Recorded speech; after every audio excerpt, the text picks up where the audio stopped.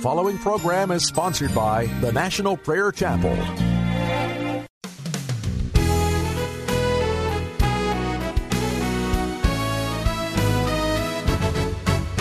Be strong in the Lord, in the power of His might. Put His armor on and fight the good fight.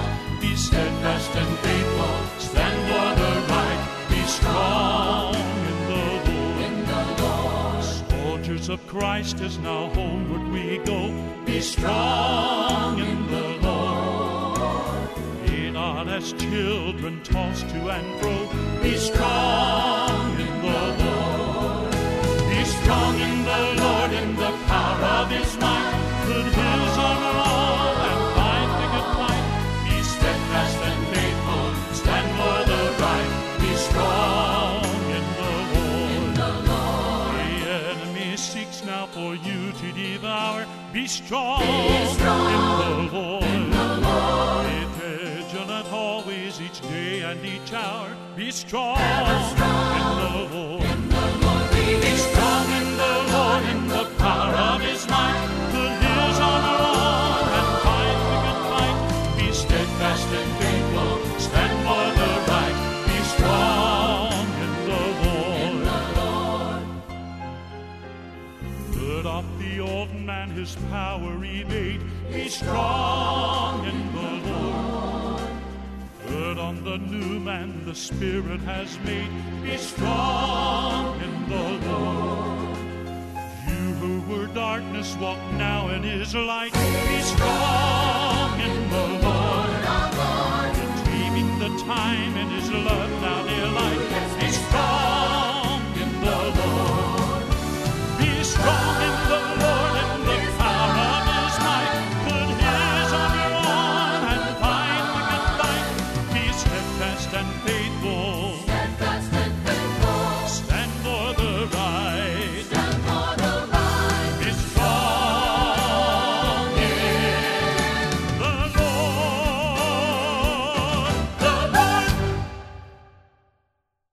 Welcome to Pilgrim's Progress.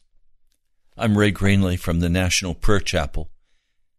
Praise God, we have our video up today. If you'd like to go to YouTube, we're streaming there live once more. We had some technical difficulties, but we're past those. So go now to YouTube and you can watch live the production of this broadcast. We are in such trouble. I don't know how to even talk about it. I've been in the prayer closet all morning from the early hours, crying out to Jesus about this. We are in such trouble. And the sad part is, in America, we don't even recognize the trouble we're in with Jesus.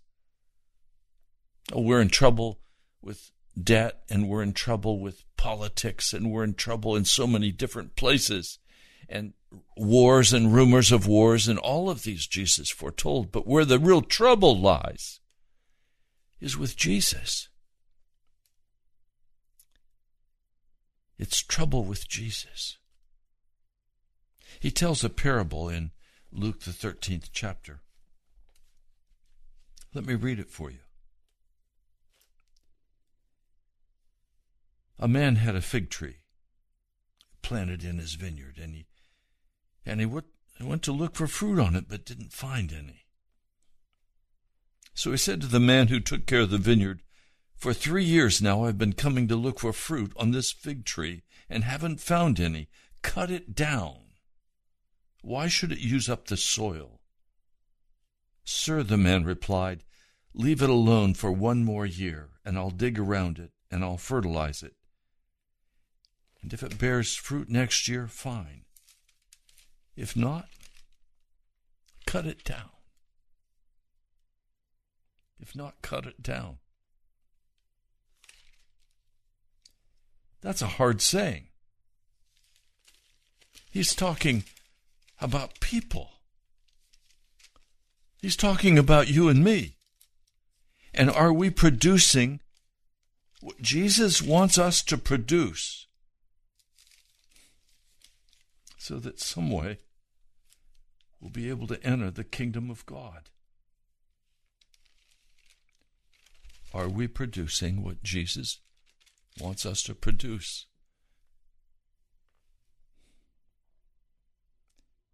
He also told a parable in the 14th chapter. A certain man was preparing a great banquet, and he invited many guests. At the time of the banquet, he sent his servant to tell those who had been invited, "Come, for everything is now ready." But they all alike began to make excuses. The first one said, I just bought a field. I have to go and see it. Please excuse me. Another said, "I've just bought 5 yoke of oxen. I'm on my way to try them out. Please excuse me." Still another said, "I just got married, so I can't come." The servant came back, and he reported this to his master. The owner of the house became angry and ordered his servant, "Go out quickly into the streets and alleys of the town and bring in the poor, the crippled, the blind, and the lame." "Sir," the servant said, "what you ordered has been done, but there's still room." And the master told his servant, "Go out to the roads and country lanes and make them come in, so that my house will be full. I tell you, not one of those men who was invited will get a taste of my banquet." And we hear these parables, but what do they mean? Well, it's very clear. We don't enter into the kingdom of God. Instead, we enter into our own thoughts and our own ideas and our own beliefs. And we have these sentimental beliefs about Jesus or ideological beliefs about Jesus, but we're not really disciples of Jesus. We include Jesus in an already full life. All the things we have to do, all the places we have to go, all the responsibilities we carry. Do you think in the day of Jesus they didn't have responsibilities? They still had to sell the olive oil. They had to harvest the crops. They had to deal with weddings. And in fact, they had to go to luncheons with important Pharisees. Jesus often did that. There were all kinds of demands on their time, just as there are today on our time. In the midst of all of that, how do we come to Jesus? Oh, we've got our religion, we've got our church, we've got our beliefs about that church, we've got our political beliefs mixed in with our religious beliefs. A pastor is asked to pray for Donald Trump, and he comes in sweaty clothes with his golfing shoes on, a jacket pulled over his sweaty shirt. And he's brought up on stage, and the pastor prays for him, and then very quickly afterward has to issue a solemn apology, non-apology, for having prayed for the president. And the social media exploded with most very angry about it. I'm totally astonished at the hardness of the hearts, of the bitterness of the heart, of the judgments of the heart. Donald Trump is a poor sinner. I don't care whether you're a Republican or a Democrat or an independent. Jesus doesn't look at Donald Trump as a Republican or a Democrat or an independent. He looks at him as a poor lost sinner. And the most astonishing thing is that the Holy Spirit would be able to prompt Donald Trump to come into a church just like he was. It's interesting to me to note that the pastor who stood on the platform of that church and prayed for Donald Trump was dressed, I believe, in jeans and a shirt untucked, utterly casual. The church has slid so far from honoring Jesus and respecting him.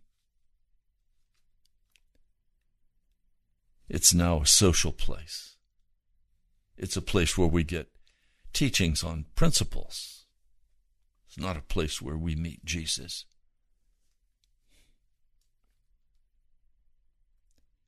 Upset because a pastor would pray for a president who, I believe, desperately needs our prayers, not our judgments. We've allowed our political views, we've allowed our judgments to come up and take over our hearts. So I'm going to do something today. I'm going to pray for President Trump. Now, you may agree or disagree, and that really doesn't matter to me. I don't have a church to lose. I don't have to be politically correct. So I'm going to pray for Donald Trump as the Holy Spirit directs me today. Lord Jesus, I come today recognizing that all of us have sinned and fallen short of the glory of God. And Lord, I bring before you the President of the United States, Mr. Donald Trump. Lord, I ask today for the Holy Spirit presence to come upon Donald Trump and bring great conviction to his heart regarding his condition before you. I ask that he, as a sinner, could be saved from every power of darkness, from every temptation of evil. Lord, he is a sinner who needs to be washed and changed and transformed by your blood. Lord, I ask today that this man who is so in the public eye would get on his knees before you, confess his sins, and be washed and made clean. Lord, I ask that your will would be done in this man, Donald Trump. Lord, I don't pray for him as a king because he's not a king. He's the president of a republic. So I pray for him as a man who is equal with all other men in America. He is not someone special that should be castigated or cursed or denounced or praised and honored. For you alone are deserving of praise and honor. So, Lord, I bring him as a supplicant, as a sinner, as one who is coming before your throne, seeking the presence and power of the blood of Jesus Christ. Lord, I place him in your hands. I plead your mercy for him. I plead your grace for him. And I plead the transforming power of your blood for his heart and his life and his family. Lord, he belongs to you. And we claim him today for the kingdom of God, for conviction, for repentance, and for obedience to your commands to him. Lord, I thank you that he would go to a church to be prayed for. Isn't that where, Lord, you want all sinners to go? So, Lord, I pray your blessing for Donald Trump today. And the blessing being that he would repent of his sin, be converted, and transformed into a new man. Lord, thank you. I pray in your holy name. Amen. I pray that same prayer for you. If you are one of those making excuses and living in your own illusionary world, your own delusion, that you don't have to be holy, you don't have to repent for your sin, you're saved, you're on your way to heaven, while you live like a son of the devil. I pray for you also.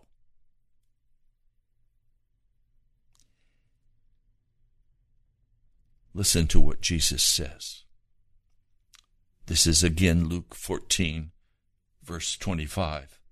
Large crowds were following with Jesus.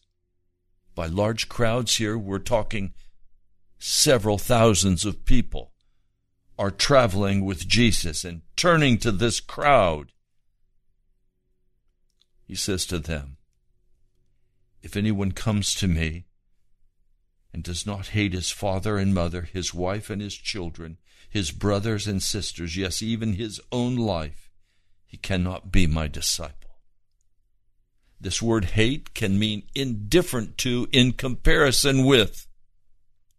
It doesn't mean a bitter anger. It means an indifference to, not being influenced by. He's saying that husband, wife, father, mother, children, brothers, sisters, even your own heart, your own life. He's saying to all of you, to everything that is of this world and this flesh, you must become utterly indifferent to it, most especially to your own opinion and your own judgments. You must become indifferent to yourself, or you cannot be a disciple of Jesus. He must reign and rule in your heart. And we spoke about this yesterday.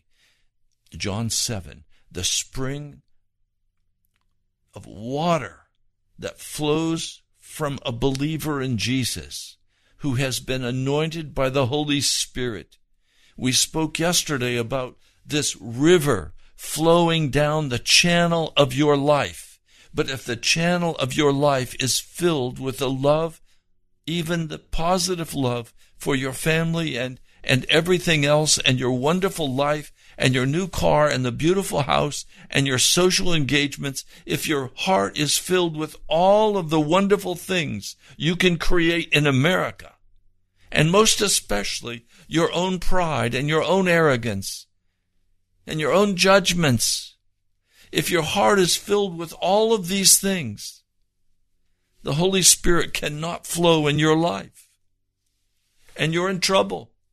And the church today is in deep trouble, as the United Methodist Church is in the process of dividing itself over the question of homosexuality. Bishops ordaining active homosexuals against the Word of God. The study that recently evidenced that millennials, the largest percentage, believe that divorce and premarital sex are acceptable and morally acceptable in our day, in our age. How did they come to that conclusion? Out of the pride of their own heart. You can't be a disciple of Jesus and believe these things. Can't be a disciple of Jesus and approve of same-sex marriage. For marriage was made by God, not by man. And he said it was a man and a woman. You can't approve of divorce. You can't approve of the sins of the flesh and be a disciple of Jesus.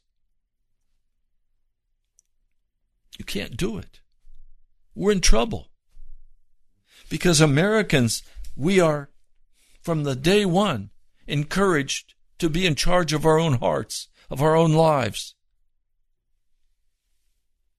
No. Jesus must be in charge. And it requires a careful decision on our part in cold blood. Will we choose to be a disciple of Jesus Christ? Will we cut off the things of darkness? Will we remove the things of the flesh from our hearts?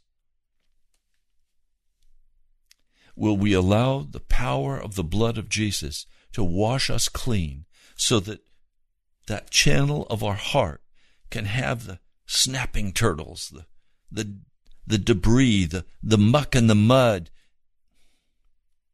all the things that we salve our heart with so we don't feel the pain,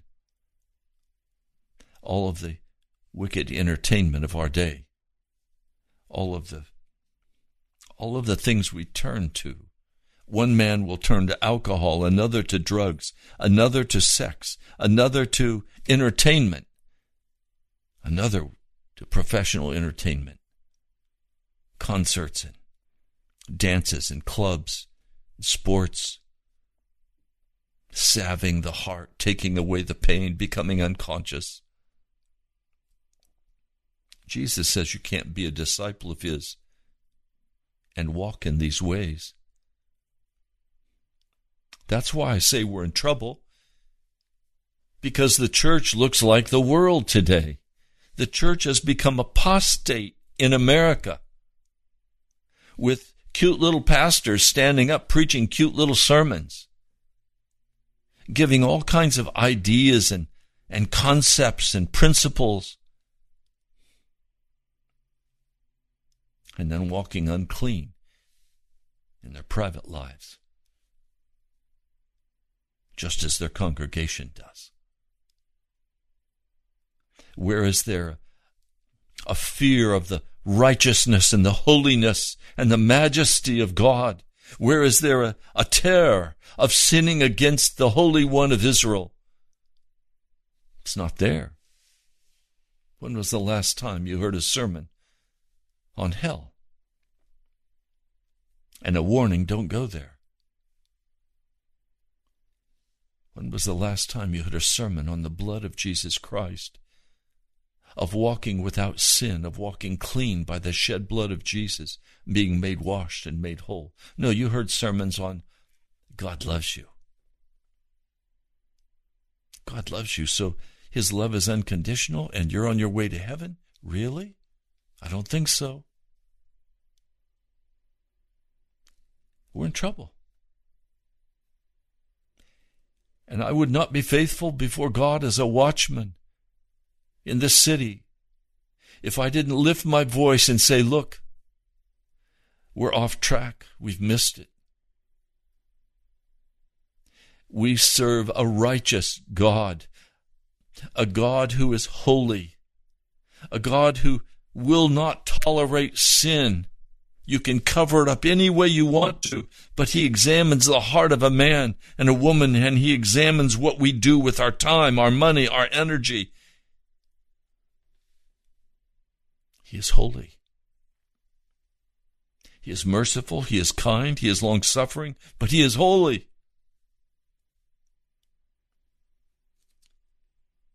Jesus says, suppose one of you wants to build a tower. Suppose you want to build a high-rise. Will he not first sit down and estimate the cost to see if he has enough money to complete it? For if he lays the foundation and is not able to finish it, everyone who sees it will ridicule him, saying, this fellow began to build and he was not able to finish. That's where we are with the church today. We have said, yes, Jesus, I will serve you, Jesus. I will be a disciple, Jesus. But we didn't count the cost. We didn't understand that the cost was we had to be crucified with Christ, not make believe. We had to die. And the joy of the Lord is for those who have gone through the cross to the other side. And they're walking in victory before Jesus humbly, with love and mercy and kindness being shown.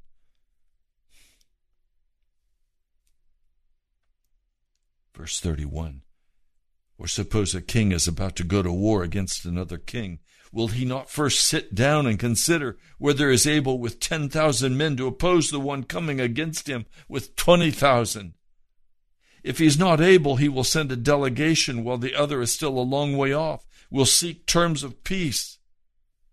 In the same way, any of you who does not give up everything he has cannot be my disciple.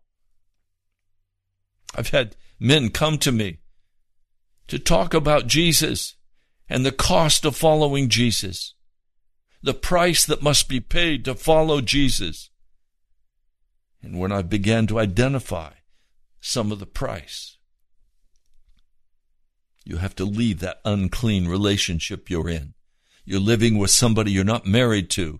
You're engaged in fornication. That must stop if you're going to follow Jesus. It is sin. That homosexual relationship must be cut off. You must walk away from it. The lying must stop. The theft must stop. All of this is part of the price of following Jesus. If you're unwilling to cut off the lying and the cheating and the stealing, if you're unwilling to forgive and turn aside from bitterness, from racial hatred. Some of you have such racial hatred in your heart. I mean, there are those today in our nation who are trying to stir up racial strife between blacks and whites, Koreans, Hispanics. All of us have the same blood flowing in our veins. It's red. In the eyes of Jesus, there is not a black or a white, a red, a brown. He sees us all in the same way as sinners or saints, people hell-bound or people who have repented of their sin and are now turning from it. I love a church that is filled with a whole mixture of nationalities and peoples, and they're drawn together by the common cord of Jesus Christ. He is our Lord, and they have given up everything of the world, the flesh and the devil. They've separated themselves from darkness, and they live now in the glory, in the presence of Jesus, with a heart filled with love and mercy and kindness. But not a heart that is casual about sin or wickedness, never agreeing with it, never supporting it, always calling in love that person to repent.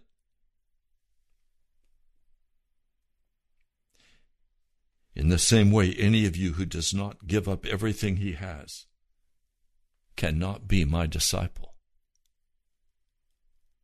Everything must be turned over to Jesus. Everything must be given to him.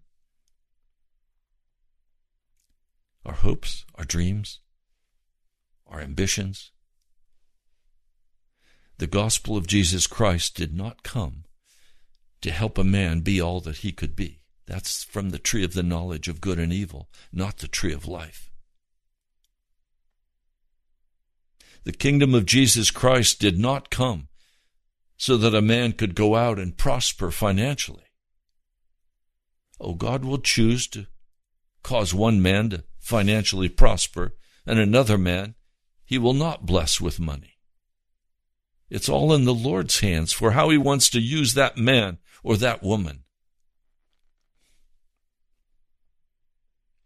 Verse 34, salt is good, but if it loses its saltiness, how can it be made salty again? It is fit neither for the soil nor for the manure pile. It's thrown out. He who has ears to hear, let him hear. Salt. Used to salt meat to preserve it. Salt used on food to give it a little flavor. Salt has bite. Salt that doesn't preserve righteousness. Salt that doesn't have any bite against the counterculture of wickedness. salt that has no flavor, it's worthless. You might as well just throw it out on the manure pile. He's talking here about men and women. He's talking about you and me. He's talking about what we believe and what we think and what we do, where we go, where we don't go. He's saying, will you surrender everything to me? Will you lay down your life for me? If not, you cannot be my disciple. There's no such thing as a part-time disciple. Nowhere in Scripture are we instructed on how to be a part-time disciple of Jesus. It's all or nothing. It's this or that, not both. We're called to be in Jesus, not in the world. We're called to rest in Jesus and take up his yoke. Matthew 11. He says, my yoke is light. It's easy. I want to tell you, the yoke of Jesus is the hardest thing a man will ever take on. But once he takes it on, it's light, it's easy. Because it means crucifixion of the old man. It means a total change in how we spend our time, our energy, our money. It means we will wait upon the Lord. We will not thrust ourselves out and create our own life. We will not turn to wickedness or darkness. We will wait on the Lord, and we will pray, and we will cry aloud to him. I'm doing that with my life for revival in Washington. I'm not going to go out and try to stir up revival, contact pastors and set up meetings, and I'm not going to do that. I'm going to wait on the Lord, and the Lord will bring it to pass. I will wait for his instruction. I wait for his instruction on what to do on this radio broadcast day by day. I'm studying the Scriptures. I'm spending hours reading it, praying, searching, waiting on the Lord. I've turned away from sin. I've turned away from darkness. I've turned off those things in the world that would tempt me. I've said no to them. And now I wait on the Lord. When we go to John, the 6th chapter, let me read this for you. He's speaking about the bread that comes down from heaven. And he's saying that he is the bread of heaven. And this causes people to be very concerned. They don't understand what he's talking about. He says, I am the living bread that came down from heaven. If anyone eats of this bread, he will live forever. This bread is my flesh, which I will give for the life of the world. Now, what does that mean? He's not talking about cannibalism. He's talking about the inner spirit in the heart. You have a spirit. There is a spirit of God and there is a spirit of man. He's talking about something that is spiritual. He's talking about, well, let me put it this way, please. Has your hand ever just unexpectedly reached out and struck someone? Well, no. My hand has never done that. Has your hand ever reached out and taken something and thrown it on somebody? Well, no. Why? Because my hand is in obedience to my spirit. And my spirit determines how my hand will behave, where my feet will go, what my eyes will see. My spirit determines my course of action. Jesus is saying, the bread for your spirit must be Jesus. not the world, not the flesh, not the devil. You must eat of the flesh of Jesus. Now he goes on. He's speaking now to large crowds of people. And I tell you, if this sermon were preached in many churches in America, it would clean the church out. They would, for the most part, they would get up and leave. He says in verse 53, this is John, the 6th chapter, verse 53, I tell you the truth. Unless you eat the flesh of the Son of Man and drink his blood, you will have no life in you. Now, the blood is what covers, washes away, forgives, ephemy, removes from you all of your sin. Is the body necessary? Is the bread necessary if the blood is there? Yes. The body of Jesus stricken for our healing, for our restoration. So the blood is for the washing away of our sin, and the bread is for the continual life of healing and restoration and holiness. He says, unless you eat the flesh of the Son of Man and drink his blood, you have no life in you. Well, your spirit may be very much alive. And for many of you, that's true. You have a very strong spirit. You're very independent. You have very strong opinions. You know what you think is right and what is wrong, and you're not shy about telling anyone what you think.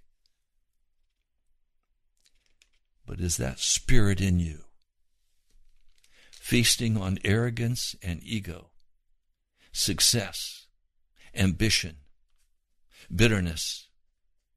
Is it feasting on evil? Or is your spirit humbled before God? Have you been disciplined by God? Have you been forced to wait upon him and trust him even for your physical bread and water? Have you been forced to trust him for your automobile, for your finances? Have you learned to walk by faith in Jesus, faith in his power and his presence and his love for you? Have you had that deepening of your heart and life where you finally recognize these things of darkness do not satisfy my heart? They simply salve me and let me get through another day. Or do you drink that blood? And do you eat that flesh? He says, unless you eat the flesh of the Son of Man and drink his blood, you have no life in you. Whoever eats my flesh and drinks my blood has eternal life, and I will raise him up at the last day. For my flesh is real food, and my blood is real drink. Whoever, this is a hard saying, whoever eats my flesh and drinks my blood remains in me, and I in him. Whoever eats my flesh and drinks my blood remains in me, and I in him. Christ in you, the hope of glory. So I'm forced to come back again, as I have all week, to press you on this issue. Are you alive or are you dead? A lot of you are just dead people walking around, filled with your own opinions and your own bitterness and your own anger, and you think you're right and you think you've got it all together. Or you're walking around and you're confused and you're troubled and you don't know how you're going to make it. It seems impossible. But somehow you say, things always work out, so I'm just going to trust whatever will be, will be. You're dead inside. Oh, you may be very much a religious person, but you're dead inside. You're not abiding in Jesus. He's not abiding in you. There's not that intimacy with God. There's not that resting in Jesus in your life and in your heart. So there's no joy.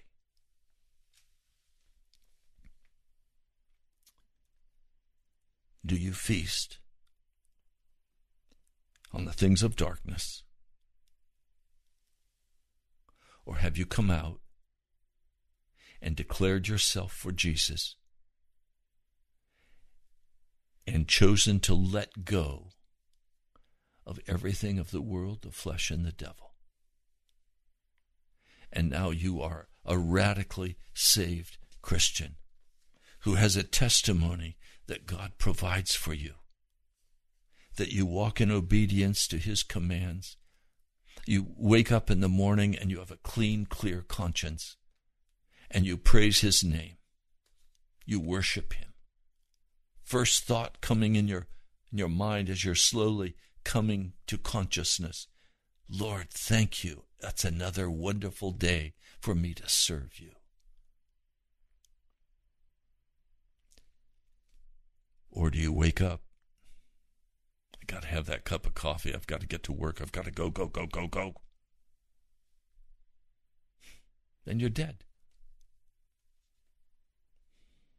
The cry of my heart is that you would be alive, that you would be filled with Jesus, that you would know Him as your personal Savior,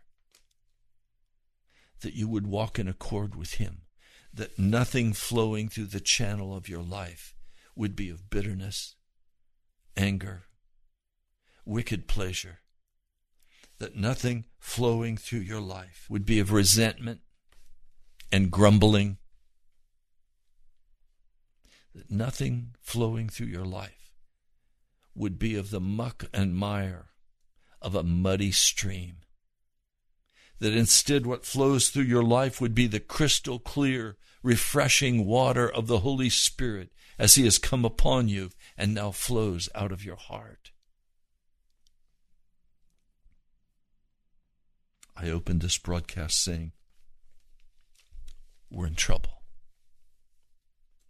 We're in trouble because we have been satisfied with a low life in Jesus that is no life at all. And we must come up higher. We must come up higher and repent of our sin and recognize the wrath of God is upon every man and every woman who pretends to be a follower of Jesus, but is in fact following their own wisdom and their own strength and their own power and their own ambition. We need a whole congregation of men and women who will separate themselves from the world and the flesh and the devil and come and honestly follow Jesus Christ and lay their life down, lay their money down, lay their family down, lay their own life down and serve Jesus. He says, verse 57, this is John 6:57. Just as the living Father sent me, I live because of the Father. So the one who feeds on me will live because of me. That's as plain as he can put it. He did nothing without direction from his Father. He did not push himself out to do something in the world, to be great in the world. He did not push himself out with human ambition. Instead, he got his direction straight from God, from the Father. And because of the Father, he could live. So the ones who feed on me will live because of me. Now we're getting right down to the crunch point. How can I live?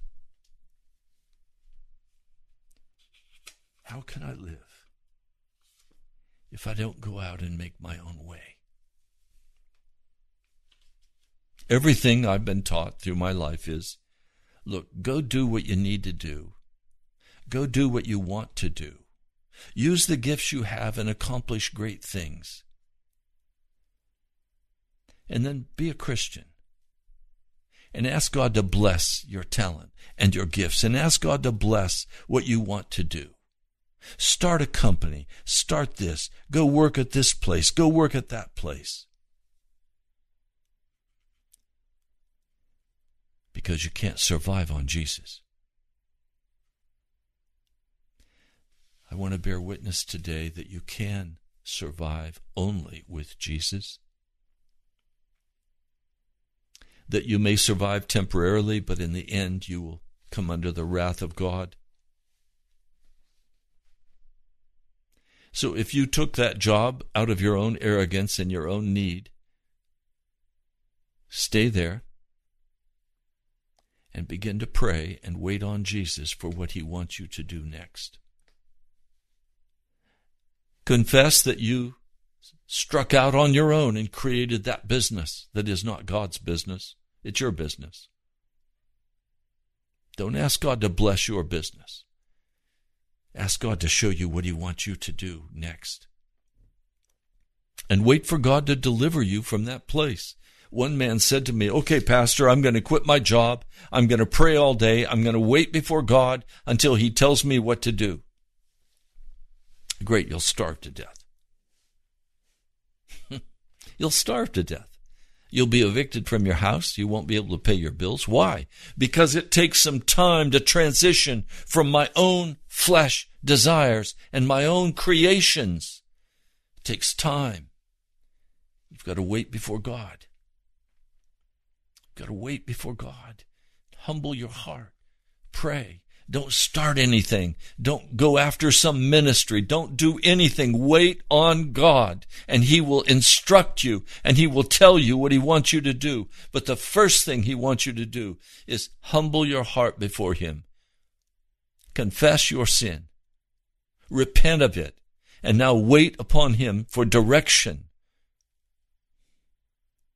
And he will come. And he will speak to you. Begin to pray that every delusion of Satan, every hidden influence of the devil in your life would be totally exposed, that you would see those things and know how to turn to Jesus and say, those are not for me. I want the Lord.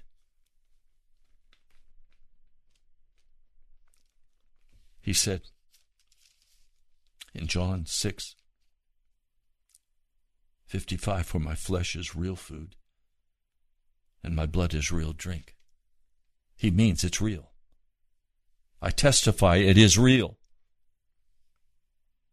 Whoever eats my flesh and drinks my blood remains in me, and I in him. How do you eat the flesh and drink the blood? You spend the time in the prayer closet. You spend it in Scripture.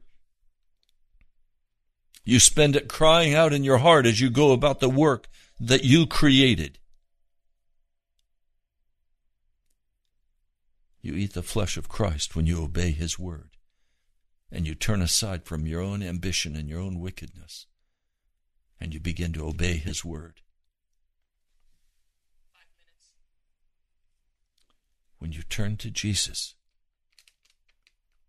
everything begins to change.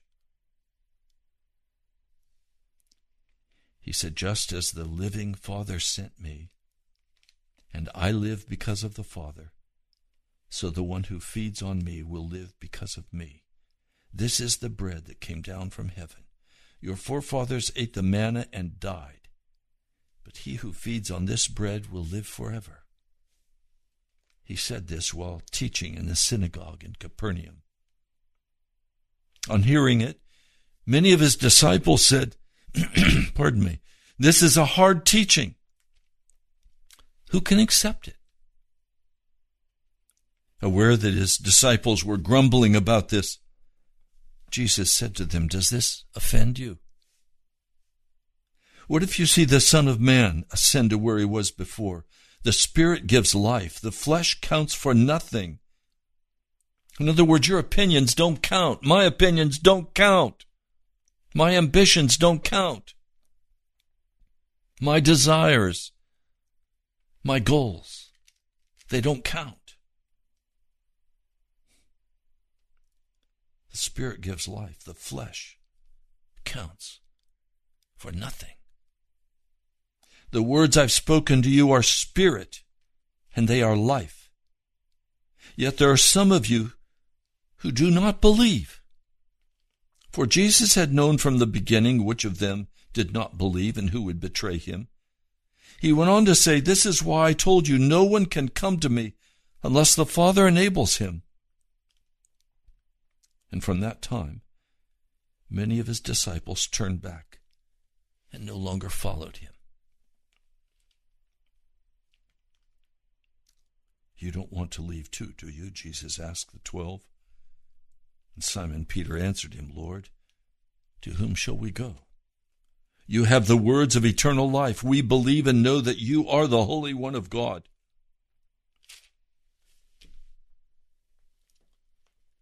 Well, we're almost out of time for this broadcast today.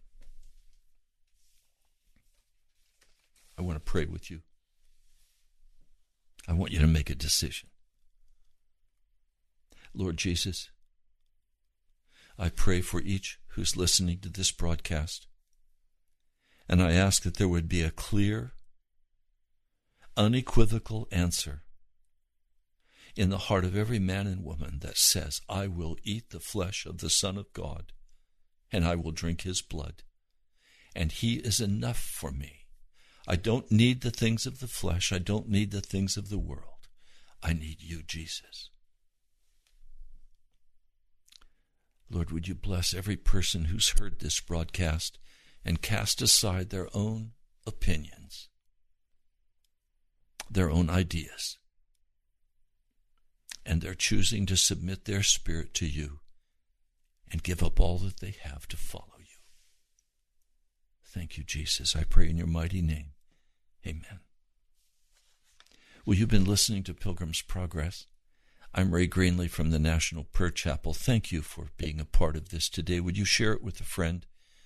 It's on YouTube. Just go to YouTube, put in Pastor Ray Greenley, and it will come up. It'll be up. It takes him a little time to put it up. Or you can go to our webpage, nationalprayerchapel.com. You can donate online to help keep this broadcast on the air. Or you can write to me, the National Prayer Chapel, Post Office Box 2346, Woodbridge, Virginia, 22195. You're also welcome to come and worship with us. We're a house church, a small group of men and women who are very serious about Jesus. You're welcome to come. If you'd like to be a part, call me and I'll give you directions. The phone number is 703-489-1785. If I don't answer, please leave a message. I'll come back to you and give you directions. 703-489-1785. God bless you, my brother, my sister. I'll talk to you soon. Now unto him who is able to keep you from falling and to present you blameless before the presence of his glory.